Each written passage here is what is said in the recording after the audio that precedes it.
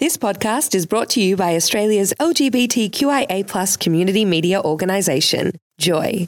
Keep Joy on air by becoming a member, a subscriber, or donate. Head to joy.org.au. Joy, a diverse sound for a diverse community. Bored of too many ads and dull, meaningless chat? We've got neither. Joy Drive, smart, fun radio. Health and wellness on Joy Drive. Good afternoon, Evangeline Mancioris. How are you? Good. How are you today, Warren? Very well, thank you. I'm looking forward to the break because it's such a busy time, isn't it? Absolutely. And what keeps us busy is trying to work out what to put on the menu and what to buy as presents, doesn't it? Oh, definitely. Now, something that does concern me, though, Evangeline, is there's lots of, entertainment going on over the Christmas period where, we're feeding our guests. They are feeding us. It's warm weather. I'm concerned that we, could inadvertently make our guests really, really sick. So perhaps you can give us some tips on how we can ensure that our guests leave our house healthy. Absolutely. Not with pains in their guts like they would at mine. Yeah, no, look, it's a potential problem, and mainly because we're having such a good time and we're relaxed and we might forget about how long we've got food out. So one of the most important rules is that you either have to keep food cool or hot. And we talk about the danger zone in which bacteria can grow is between 5 to 60 degrees. And so that's why our fridges are set to, 4 and below. So what you have to do is try to minimise the time that your food spends between 5 to 60 degrees, which is a little bit complicated because most of us are serving our food, at room temperature or even warmer. So what we say is if food's kept out of that temperature range for more than 2 hours, it can't go back in the fridge and be used for another day. And if it's over 4 hours, it can't be eaten after that 4-hour time period. So if it's over 2 hours, so if it's under 2 hours, it's fine to go back in the fridge and we can reheat it and have it again.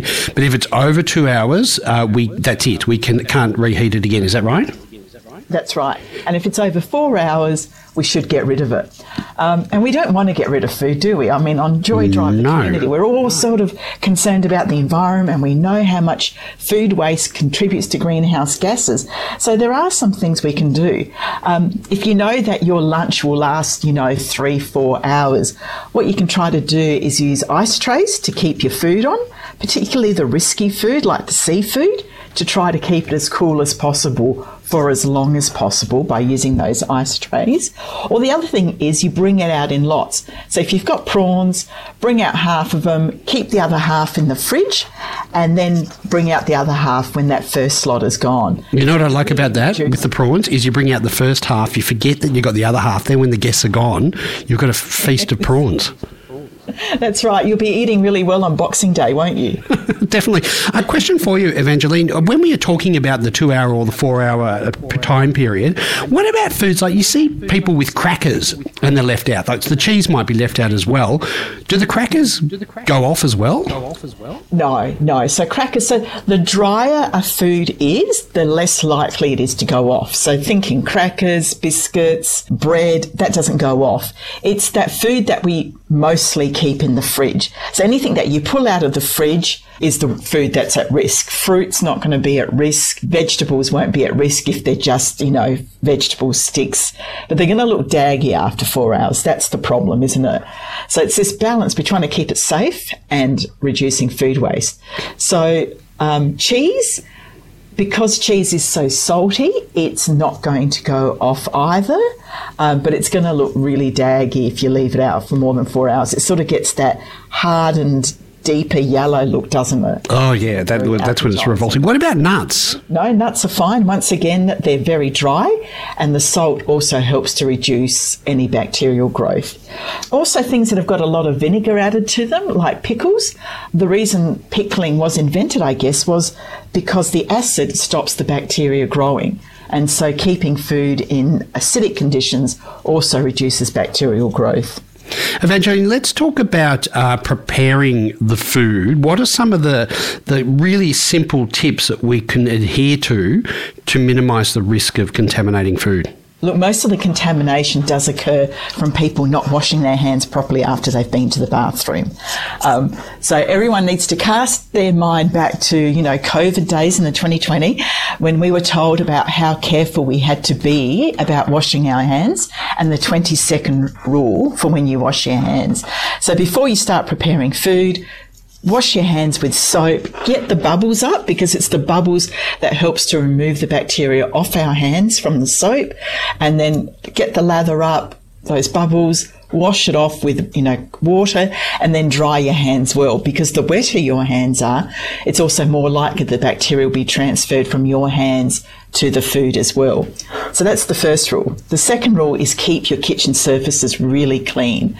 So that is the kitchen bench you're working on and the chopping boards and knives. And number 3 rule related to that is don't use chopping boards where you've used raw foods on, especially raw meats and raw seafood, to then cut up salad, vegetables or fruit. So wash in between every type of food. We're chatting with Dr. Evangeline Mancioras, Program Director of Nutrition and Food Sciences at the University of South Australia, about the things we need to be mindful of when it comes to food hygiene over the festive season. Okay, so we've discussed preparing food. Let's talk about storing food. What do we need to be aware of there?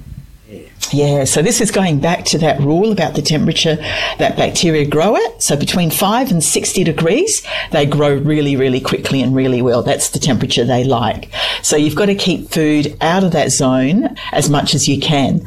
So, make sure your fridge is set to below 5 degrees. You can buy really cheap fridge thermometers to keep an eye on that. And particularly in summer where it might be a bit more difficult if you don't have air conditioning and your kitchen's a bit hot, your fridge might be running, hotter. So check that out. And also don't leave food out of the fridge, thinking about when you're buying your food. So if you've got a long trip to the shops in the car and you're stopping off in a couple of places, your car can heat up. So you might want to think of having an esky in your car with ice to keep those foods, the meats, the seafood, the milk, all of that safe, and putting it in the esky. And also when you're actually then serving it up, but we've already talked about that. So just keep your food as cold as you can. Now let's talk about storing the food. Serving the food itself when we're going to put it out. Are there any tips that we need to be aware of to make sure that we don't inadvertently, contaminate it? Look, it's once again the temperature that you're serving your food at. So that seafood, try to put that ice below it that we talked about.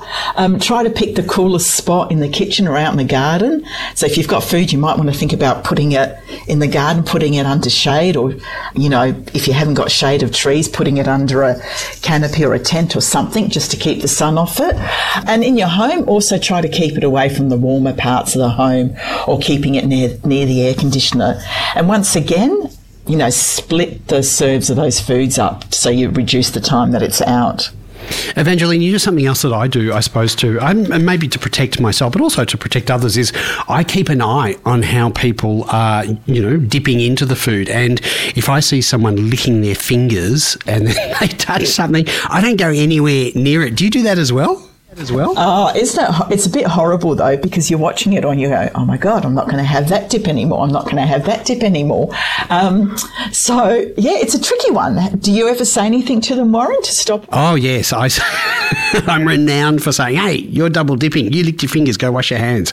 I end up standing by myself at a party. Yes, absolutely. It is tricky, and it's often good if there's youngsters around where you can remind the youngsters about it, because they always forget, and hopefully the older adults can, hear and go, oh yeah, this is not a double dipping house for me to be in. So yeah, I think as a guest, you've got to be mindful, washing your hands, not double dipping, certainly not licking your fingers and then picking up more food, or changing your mind as you pick up the food. That's even worse, isn't it? When they touch everything and then they don't pick it up. Oh, yeah. Definitely. I know. Evangeline, I feel like we are completely armed in terms of our knowledge on what we can do. I love the 2-hour and the 4-hour rule. Thank you so much for joining us throughout the year. It's been an absolute pleasure having you on Joy Drive and all the contributions that you made. And we look forward to having you back next year. I look forward to it. It's been wonderful. And thank you for having me on, and to all your listeners as well. Thank you. And Merry Christmas and Happy Holidays. Happy holidays to you, Evangeline. Thank you so much. That is Dr. Evangeline Mancioris, Program Director of Nutrition and Food Sciences at the University of South Australia. Evangeline is also an accredited practicing dietitian and a sports dietitian. You're on Joy Drive. Joy Drive on Joy 94.9 FM in Melbourne, Joy on your digital radio, iHeartRadio, TuneIn.com or the Joy app. No matter where you are. Thanks for listening to another Joy podcast brought to you by Australia's LGBTQIA+ community media organisation, Joy. Help keep Joy on air. Head to joy.org.au. Joy, a diverse sound for a diverse community.